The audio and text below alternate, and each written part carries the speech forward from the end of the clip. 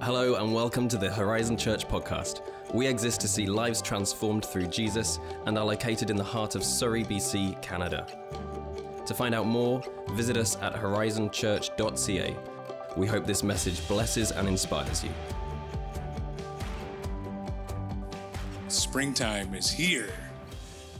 Yesterday, anyway. Welcome, Princeton, and those of you online in the room. We're going to be jumping around a little bit, but we'll eventually get to 1 Samuel chapter 17 if you want to turn there. But have you ever thought that you had something figured out and then no, you don't? I was recently going into a hotel, and I noticed these things when, at this stage of my life, when older men have good hair, like enough. It's just my issue. And we went into a hotel, and I was looking at the guy. I'm like, he's like way older than me, but look at how his hair is so jet black, and it's like so much of it. And then I realized that it wasn't his hair. I don't know where he got it, but it wasn't his. Thought I had it figured out. When our daughter Annika and Alexandra were very small, they would often play in the car in the driveway. And we were visiting with some friends, and the kids were in and out of the car, and sometimes the keys would get locked in there, or they would get locked in. And so I said, guys, come on out of the car. And they didn't like that, particularly Annika, and she was not happy about it. And Annika could always let us know very well where she stood on issues. And so I call her up. Finally, she gets out of the car and she slams the door, and then she starts crying away. And I'm like, oh, come on. Making such a big production out of this, Annika. Settle down. What's going on? I said, come on, get away from the car. And she's still hollering. I'm going like, what's going on? Such a child. She was. So I went over to the car, and I realized that she had slammed the door, but had her on her own fingers. She couldn't leave because her hand was stuck in the door. That's the moment as a dad that you can say, I failed right there, big time. Thought I knew what was going on. Or when you've been driving down the road, and this happens, it seems to happen often on 64th, when you're coming from 2 lanes to 1 or 1 to 2, where the person comes roaring up behind you so fast. They're like doing all the things to let you know that they're not happy with your speed you're going. I don't know if this is just a Surrey problem, but it sure is there. And so they're roaring up behind you, and then as soon as they can, they roar past you, and they're going like double the speed that my wife goes, and there they go, and you're thinking, my goodness, how rude and so unsafe. Then I thought about this once, and I said, what if I knew that they were racing to the hospital because their passenger was having a heart attack? Or if there was an expectant mother in the car? I don't think there is 98% of the time, but wonder what it would look like if I looked at these from a different perspective. It's more than meets the eye often in situations. And sometimes it's good to have a fresh eyes because it changes everything about the situation. And ever feel like the situations that we face on a day-to-day basis, the things that we see going on in our world, in our city, that there might be more happening than meets the eye. When you think about things like, why is my mind under such duress? Questions like, why is there so much venom in today's interaction? Why is division so deep in so many spheres?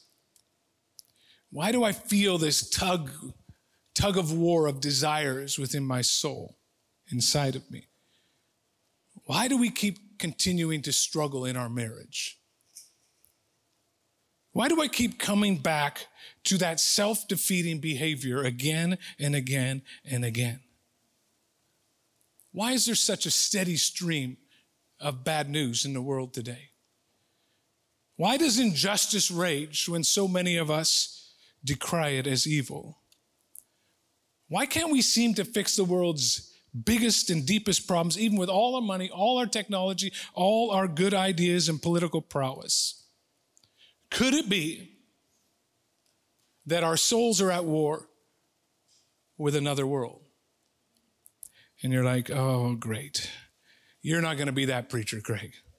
A devil behind every bush and under every seat. A way to avoid responsibility or dealing with reality. The devil made me do it. No, not that guy. But it's always important that we look at the situations around us holistically.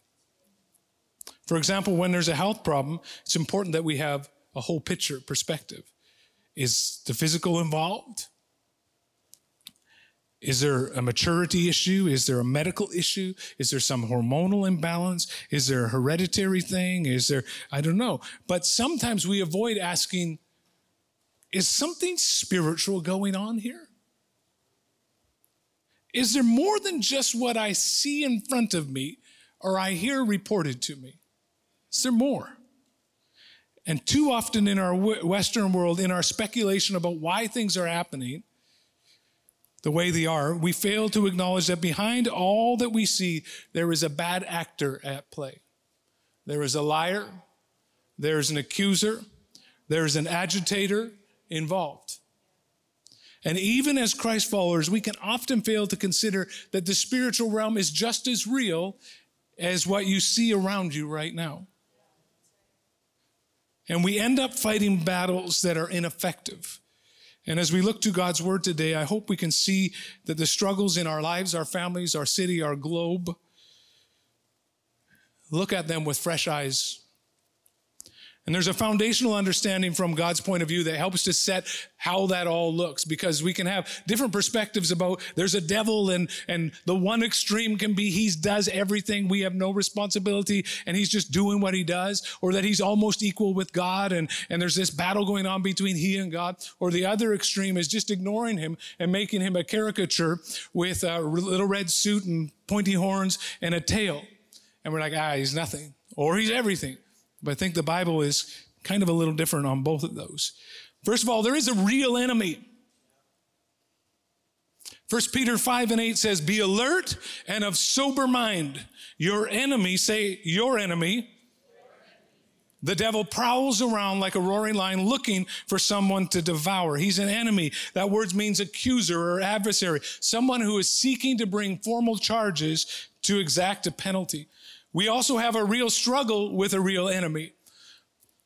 We have a real struggle with a real enemy. Ephesians 6:12 says this, for our struggle is not against flesh and blood, but against the power rulers, against the authorities, against the powers of this dark world, and against the spiritual forces of evil in the heavenly realm. The struggle is real. It may not be against flesh and blood or against people or against your neighbor or the person 2 rows over, but the struggle is still real. This word means to like a wrestling match. It's a struggle. It's a fight. It's a conflict. It's a contest. There's a real struggle. But our struggle is not primarily with people. Our struggle is not with our neighbor. Our struggle is not primarily with the politician. Our struggle, even the struggle of what's going on in Ukraine right now, is not primarily a people issue. There's something more going on. The real struggle is not with your spouse. It's not with your parents. It's not with your kids. Now, there are all struggles in those spaces, and to pretend that they're not there and just the devil, no. But I think we need to realize and acknowledge that the primary driver of all this, there's an unseen foe, an unseen enemy that has a desire that is far different than you for your life. He's driving issues behind the scenes. But if we went around the room, we would quickly realize that the struggle is real. Struggle against addiction, struggle against pain, struggle against burnout, struggle against the marital issues, struggle against the stress, struggle against the anxiety, struggle against the pressures of kids and finances and not a big enough house, struggle to be kind, a struggle with losses of all kinds, struggle with disappointment, struggling with loneliness, struggling with unforgiveness. And as people of faith, we sometimes don't want to acknowledge that we have issues that we struggle with. After all, I'm a follower of Jesus, and happy days are here again, and everything's going to be good. Everything's going to be good, and if it's not good, there's a problem with you. But can we just normalize the struggle? Struggle does not mean that you're a bad person. Struggle does not mean that you're always failing. Struggle does not always mean that you're not meeting some impossible standard. It simply means that you're alive. Struggle means that you haven't given up. Struggle means you're still kicking. Struggle means that you fell down, but you got back up again. Struggle means that you're not going down without a fight. Struggle means that you are refusing to settle for where you are. And struggle is a normal part of our lives. But if we don't acknowledge the reality of the struggle, we can never deal with it. It's okay to not be okay. It's okay to not have the struggle all figured out, because Jesus is actually looking for those that know that they have a need, that they don't have it all figured out, that they do need help. He even says, I'm like a doctor. I don't treat the healthy. I treat those who know that they have a need. We don't always have to have it all together. We all struggle between the way and the ideal of Jesus and the way of our flesh. And in that place of struggle, not only is the enemy there, but God is there. Jesus is actually looking for those who acknowledge that they need help, those that are in the struggle. And so I want to say to those of us that are struggling today, you are not junk because you struggle. You need not feel ashamed because you struggle. Jesus is actually, I'm saying it again, is actually looking for those that know they need help. The arrogant and the proud, he moves on from, he ignores them. And Scripture actually tells us that he actively opposes the proud and the arrogant. But he gives grace to the humble, those that know they need. There's a real enemy, there's a real struggle, and there's a real enemy who hates you.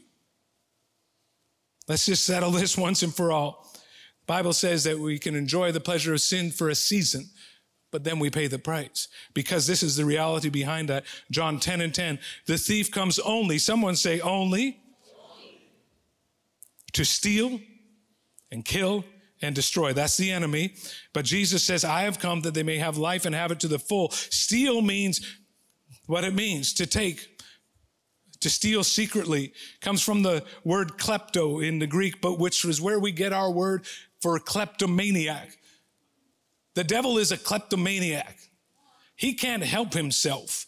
He just goes about wherever he can, stealing what God has given in your life, stealing the joy, stealing the hope, stealing whatever is good and of God. He wants to steal it from you. He wants to kill. He wants to kill you and everything that is precious to you and to God. He wants to destroy.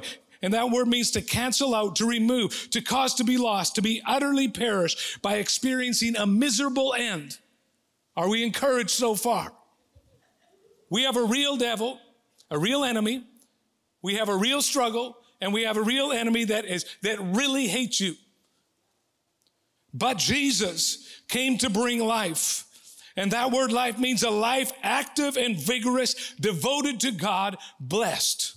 To the full, beyond, someone say beyond what is anticipated, past the expected limit. That's where the struggle is. Between there's an enemy who steals, kills, and destroys, and a Jesus who said, I have come that you might have life and have it to the full. And the tactics of the enemy are real. This is how he goes about it. Ephesians 6:11, put on the full armor of God so that you can take your stand against the devil's schemes. That word scheme means organized evil doing or well-crafted trickery designed to deceive and confuse. That's the goal of the enemy.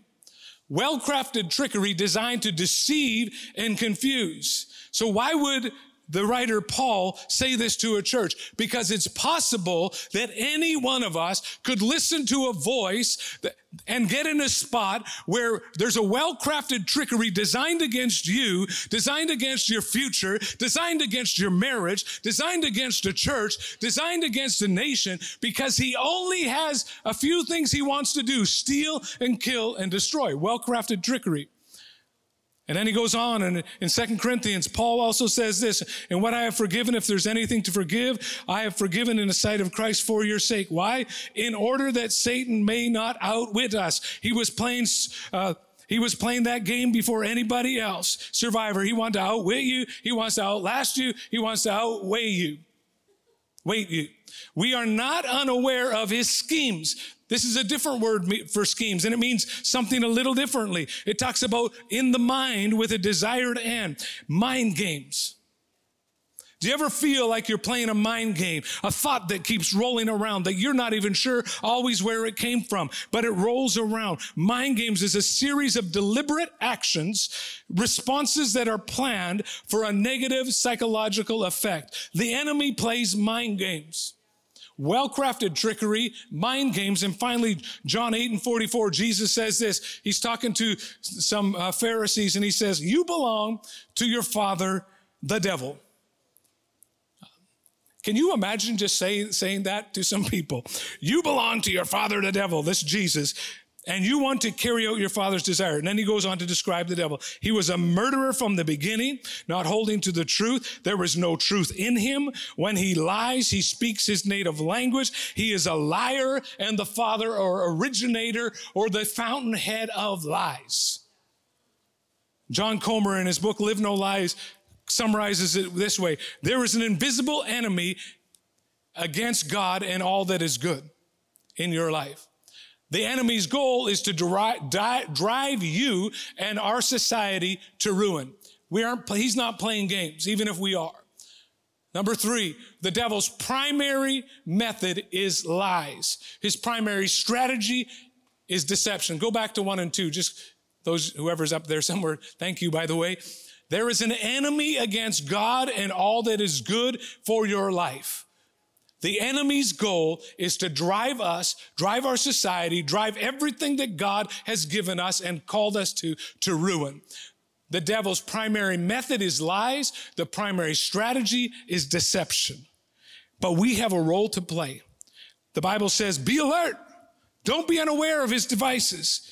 And if the primary method of the enemy is lies and his primary strategy is deception, what should a major part of our response be? Truth. John 8:31, Jesus said this. To the Jews who had believed him, Jesus said, if you hold to my teaching, you are really my disciples. Then you will know. Someone say no. The truth, and the truth will set you free.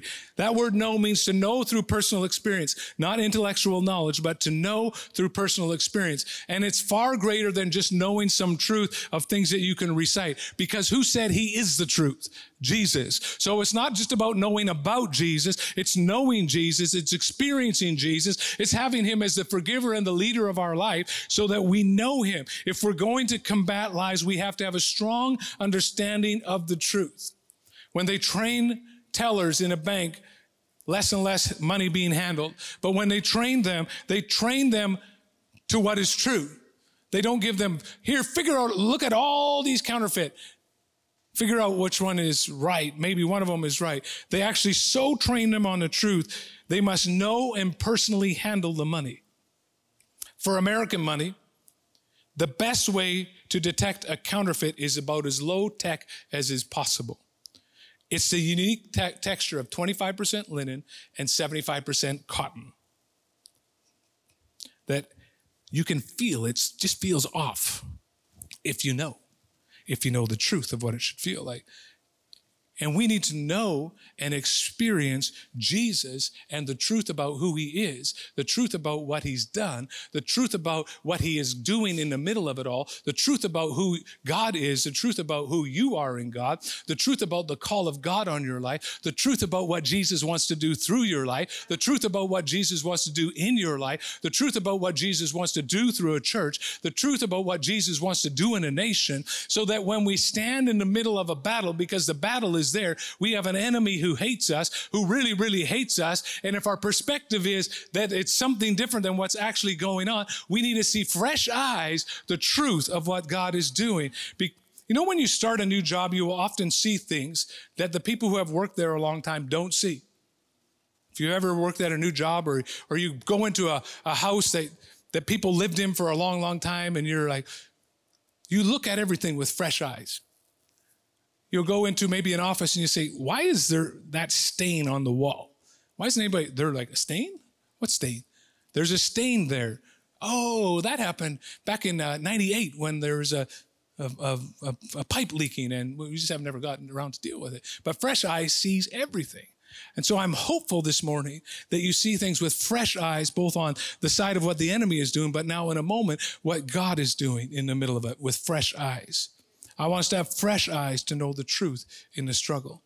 We're going to look quickly at a familiar story, David and Goliath, to see our struggle with fresh eyes. This is a story of a little shepherd boy who took down a well-trained giant soldier. And it has become this allegory in our culture of the underdog winning the day. But it's far more than that. And because it's so familiar, it risks becoming a cute children's story that we gloss over and miss the truth of what's in there, because the Old Testament is written, for example, in 1 Corinthians 10 and 11. That's why we need the whole Bible. It says this: these things happened to them, the Old Testament saints, as examples for us. They were written down to warn us who live at the end of the age. And that's where we are right now. And so when we look at the Old Testament, we are looking for examples, both good and bad, that we can learn from. And we're looking for warnings that Jesus might be giving.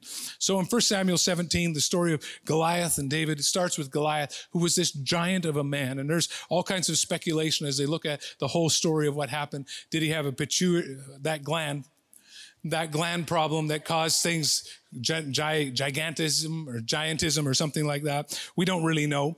But anyway, he was a giant man, had all the weapons and spears and swords and shields and mail on him, M-A-I-L, covering him and everything. And he was the big guy.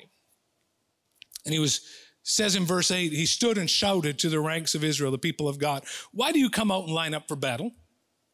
Am I not a Philistine, and are you not the servants of Saul? Choose a man and have him come down to me. If he's able to fight and kill me, we will become your subjects. But if I overcome him and kill him, you will become our subjects and serve us." So you see there in the natural a picture of what the enemy wants to do. He always wants to steal, to kill, and to destroy. And so we see it right there.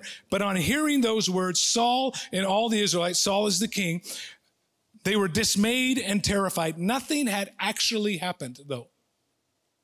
It was only words. It was only lies. It was only well-crafted trickery. It was only mind games.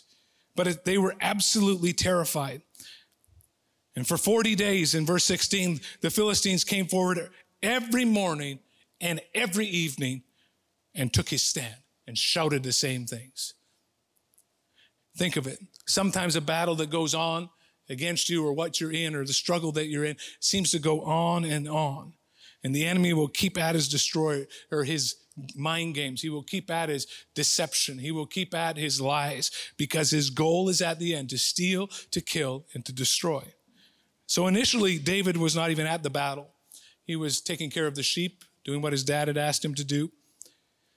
But then his dad says, "I want you to take some bread and some cheese to your brothers and some to the king."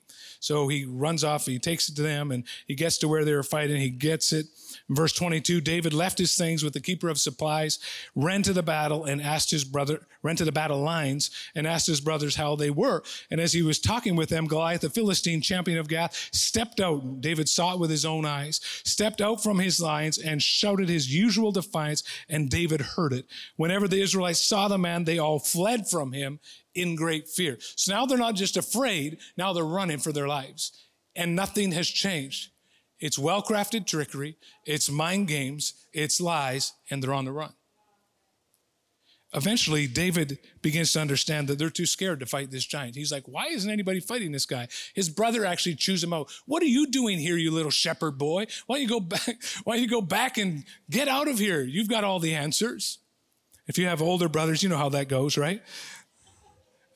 My older brothers love me, I know it.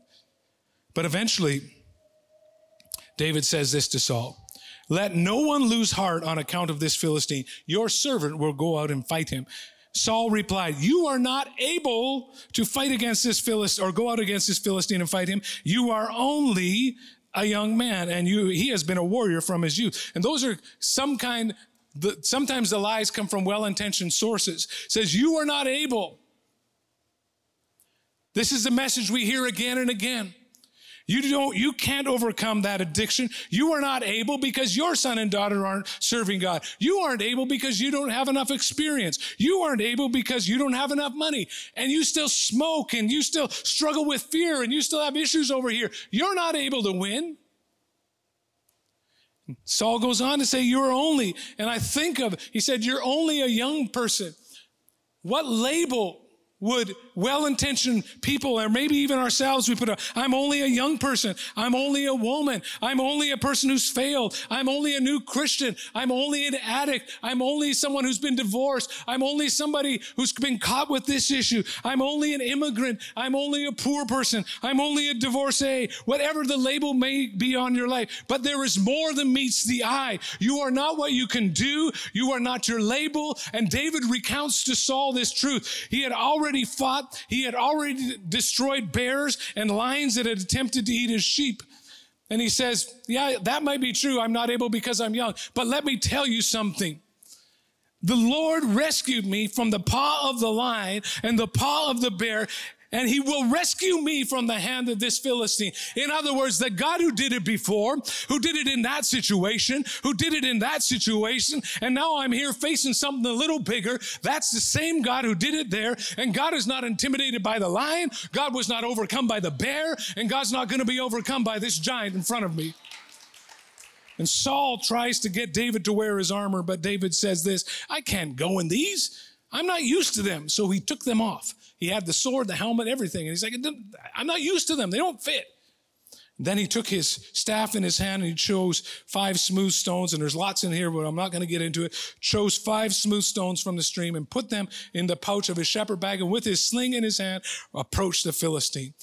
And then a little further down, it says, David said to the Philistine, you come against me with sword and with spear and with javelin, but I come against you in the name of the Lord Almighty, the God of the armies of Israel, whom you have defied. This day the Lord will deliver you into my hands, and I'll strike you down, and I will cut off your head. The Bible is so graphic. All those gathered here will know that it is not by sword, it is not by spear that the Lord saves, for the battle is the Lord's, and he will give you all into my hands. David runs at him. We know the story. He slings a stone that hits Goliath in the forehead. He drops to the ground. David goes and finishes him off with his own sword, and the nation is saved. So here's some fresh eyes to see the truth of your struggle. Number 1, the one who was with you is bigger than what is in front of you. The enemy is always going to accuse. He's always going to send you thoughts that minimize you, that accuse you, that belittle you, that discourage you, that attack who you are. But it's not all on you. God's hand is on you. David said this day the Lord will deliver you into my hand. 2 Kings in 16 and 17, where one prophet was like, with his helper, Gehazi, and they were in a city, and he looks out in the morning, and he sees the city is surrounded with this army that's come to get them. And he's like, oh no, what are we going to do? And the prophet says to him, he says, Lord, I pray that you would open his eyes. And then his spiritual eyes were open to see with fresh eyes what is actually going on. And he says that all around I see the chariots and the horsemen of Israel, that God is far greater than what's right in front of me. And so know that the one who is with you is bigger than what is in front of you. And secondly, the truth is that you do what only you can do and let God do what only he can do. David couldn't change Goliath's height. David could not change Goliath's training, but God had promised to deliver. David still had to pick up his slingshot. David still needed to select 5 stones. David still needed to run the battle. He couldn't change anything except he could do what he could do. You can't change that person. You can't change what has happened. But what is God asking you to do? To forgive, to pray, to repent, to let it go, to see a counselor, to see a doctor, to go to rehab, to ask for help? I don't know. Do what you can do, whatever God's asking you to do, and let God do what only God can do. Because in the natural, there is no reason why a stone hitting someone in the head should take him out to kill him. You would not think that, especially someone who's like 9 feet tall. The truth, number 3, is that you are not the underdog. You are not the underdog. Goliath is the real underdog. David was the bigger man. Get the right perspective. When Goliath came against the Israelites, the soldiers all thought, he's so big, we can never stop him. David looked at the same giant and said, he's so big, I can't miss him. What's your perspective? Exodus 14 and 14. The Lord himself will fight for you. Just stay calm. Just stay calm. You're not the underdog. The truth is that the greatest battles are often won in the greatest valleys. Valley represents low part. And we're saying, what about the valley? The Israelites were on one side, on one hill. Philistines were on one side, and they would come down into the valley, and that's where they would fight. And valleys represent times of discouragement, times of challenge, times of difficulty, times of pain, times of confusion. But Psalms 23:4 reminds us that we are not alone in the valley. Even though I walk through the darkest valley, I will not be afraid, for you are close. That's the good shepherd. That's Jesus, close beside me. We're walking through. We're not going to build a house in the valley. We're not going to take up residence in the valley. We're not going to just stay there. But with Jesus' help, we're going to go through the struggle. We're going to go through the pain. We're going to go through the issue. We're going to get beyond it. We're going to go through the dark valley. We can overcome. We are going through. Say, I'm going through. I'm going through. The truth is that the size of your opposition represents the size of your next level. See, David fought a bear, and I think that probably the first time that was really frightening. Alone, very often alone, maybe with some other people around there, but often he was alone. That's where he wrote much of the Psalms. And I'm sure he was not excited to see that bear. He took him out because he said, you're not going to take that lamb. And then there was a lion. Even scarier, because the lion, at least for me, the lion would be scarier. The bear, I think, will run away from me if I run towards him or throw something at him. The lion, I think, is going to say, you think so? It's going to take you down. But David takes out a bear. He takes out a lion. And then he takes out Goliath. He started protecting sheep, and he ended his life protecting a nation. For every new level, this is what Mama Carol used to say to us. I'm not going to explain who she is, a prophetic mentor in our lives. She said, for every new level, there is a new devil. But for every new level, there's more in God. And as we persevere through our struggles with God's help, he's preparing you for more. The worship team can begin to come. The truth is that we don't worry about what's in Goliath's hand. Look at what's in yours. In David's hand, it was a slingshot and 5 stones, but in God's hand, it took out a giant. Throughout the Bible, God has this wonderful track record of using a person, whatever a person possessed, if the person would willingly relinquish it into his hands. What's in your hand? Focus on what you do have, not on what you don't have. God's hand is on you. He is working in you. He's working for you. He has a wonderful way of doing it. He's walking forward in front of you. He's making a way where there seems to be no way. And go in the strength that you do have and see what God will do. Finally, the truth is that your faith to stand against your giant will inspire others to stand against theirs. When David stood against that giant, what was on the line was another generation. What was on the line was another generation. Because Goliath said, if I get you, if I kill you, you all serve us and you're all our slaves. We take everything. We own you. But David stood in the strength of God and said, no, not today. Not today. There's more here than meets the eye. David's willingness to stand ensured that an entire generation stood. Because all of us are fighting a fight that is bigger than us, whether we realize it or not. So I want to commend you for standing. With God's help, you're breaking a chain. Some of you are breaking a chain that has held your family, sometimes for generations. I'm so grateful for my mother and father who broke a chain of alcoholism in our family line so that I didn't have to fight it. Breaking the chain, the Goliath of inferiority, so that your son, your daughter, your nephew, your niece, your coworker can see a better way.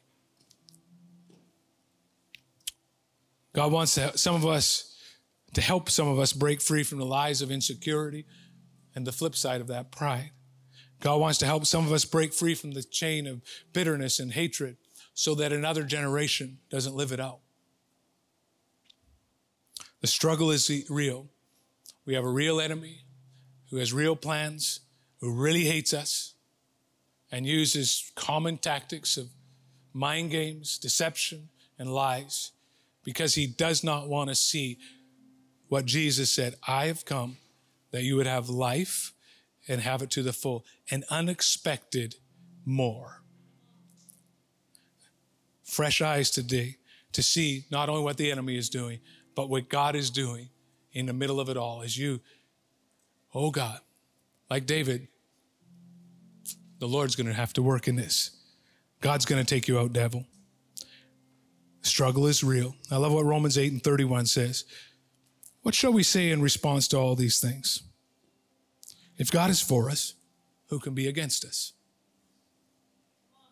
Whatever's happening in your family, whatever's happening in our city, whatever's happening in our nation, whatever's happening in the world, if God be for us, who can be against us? It's a rhetorical question. The answer is nobody. And then he goes on to list a whole bunch of challenging situations, really, really challenging. And then he kind of ends this section with verse 37. No, in all these things, we are more than conquerors through him who loved us. Not because you're smarter, not because you've got it all figured out, but because you serve a God who is in the valley with you, who is in the battle with you, who fights for you. That more than conquerors, the literal meaning of that is super conqueror. Not a victim. You're a super conqueror in Jesus. God before you, who can be against you? You are a super conqueror who, and this is the meaning, who is completely and overwhelmingly victorious. That's where you're heading in God. That's where we're heading in God. That's God's plan for his sons and his daughters. The enemy has a plan, but God has a plan far greater. He's far stronger. It's not a wrestling match between God and the devil. We struggle sometimes, but with God's help, in all these things, we are more than conquerors. I invite you to stand, and we're going to I always believe that we should respond to the word of God. Just give a moment and close your eyes. Nothing spooky about it. We simply want to give space, remove some distractions. Whether it's someone online or someone in the room, if you feel like you're absolutely alone in a battle and you're not sure that Jesus is even with you in the battle because you've never made him the forgiver and leader of your life, it's a simple little step that has profound implications. You begin a journey by simply saying something along the lines of, God, be merciful to me, a sinner. Come and lead my life. That starts a journey where God will fight for you. Some might be almost overwhelmed in the struggle. I want to pray for fresh courage and fresh strength. Maybe we've lost perspective of what's really happening. Help me to see and respond with fresh eyes. Fresh eyes. With every head bowed and every eye closed. If any of those were you, just throw your hand up and I want to pray. Sometimes I'm almost overwhelmed in the struggles. Sometimes I've lost perspective of what's really happening. Yeah. Jesus. Lord Jesus, we acknowledge our absolute desperate need for you. We thank you that you have come that we'd have life and have it to the full. And Lord, I pray that you would give us courage in the midst of all the craziness of our world, Lord Jesus. In the midst of the struggles that each of us would have, Lord, thank you that you are with us, you are for us, you battle on our behalf. We look to you, Jesus. Lord, I pray for fresh strength and fresh courage. Lord, I pray that you would continue to open our eyes to see and open our ears to hear what's going on around us from your perspective. Help us to see that there's a God who is for us. Help us to move with courage and confidence because of who you are. Not because we've got it all figured out, but because of who you are. In the strong name of Jesus, amen and amen. We hope you enjoyed this message from Horizon Church. To find your next step, visit horizonfam.ca. Have a great week.